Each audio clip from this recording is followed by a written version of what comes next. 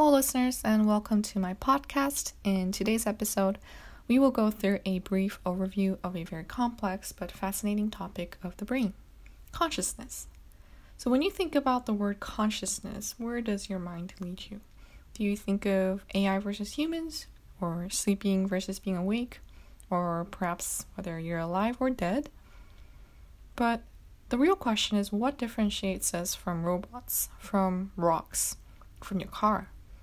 An apparent difference between us and these objects is probably the fact that we possess this wrinkly and slimy organ inside our skull called the brain. So that's exactly what we will talk about today. But why is it important that we talk about this? Well, Descartes famously said in 1637, "I think, therefore I am." Of course, it would have been in Latin.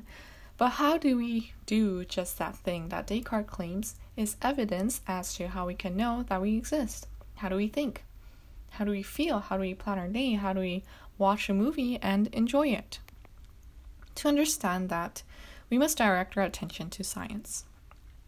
So within neuroscientific studies of consciousness, there are several ways that people attempt to study consciousness.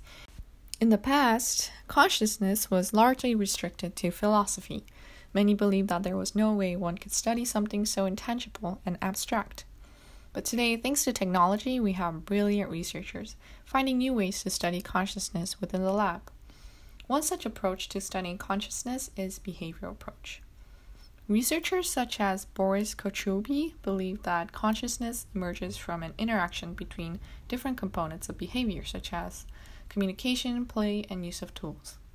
Others look for what's called the neural correlates of consciousness, which Christoph Koch, a German-American neuroscientist who is currently the president of Allen Institute for Brain Science in Seattle, defines it as the minimal neuronal mechanism jointly sufficient for any specific conscious experience. So then, how do we measure consciousness in a lab? One common way to measure consciousness is, simply put, comparing the brain activity of people who are conscious or engaged in an activity requiring consciousness and people who are unconscious through anesthesia or people who are simply just not engaging in any activity. Then you compare what regions are active and not active, and you can make inferences based on these results. Now, what have researchers found out about consciousness so far? One thing that's very clear is that the human brain is unimaginably complex, which makes studying consciousness, or anything for that matter, very difficult. But so far, it is clear that there is not a single brain area that holds the entire concept of consciousness.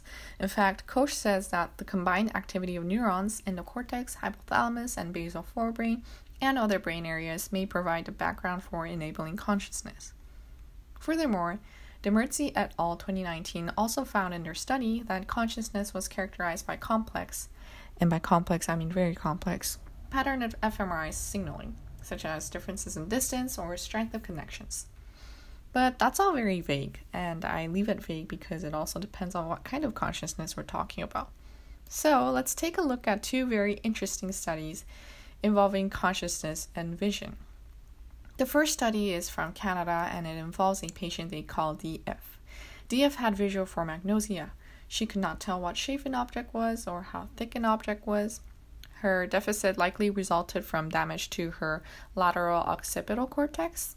And now, let's just note here that she was not blind. She could see perfectly. She just couldn't tell you, for instance, how wide an object was.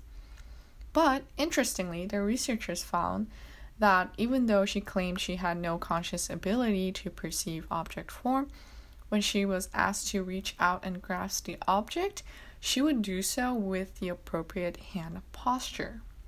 So this raises an interesting question about consciousness and unconsciousness and vision.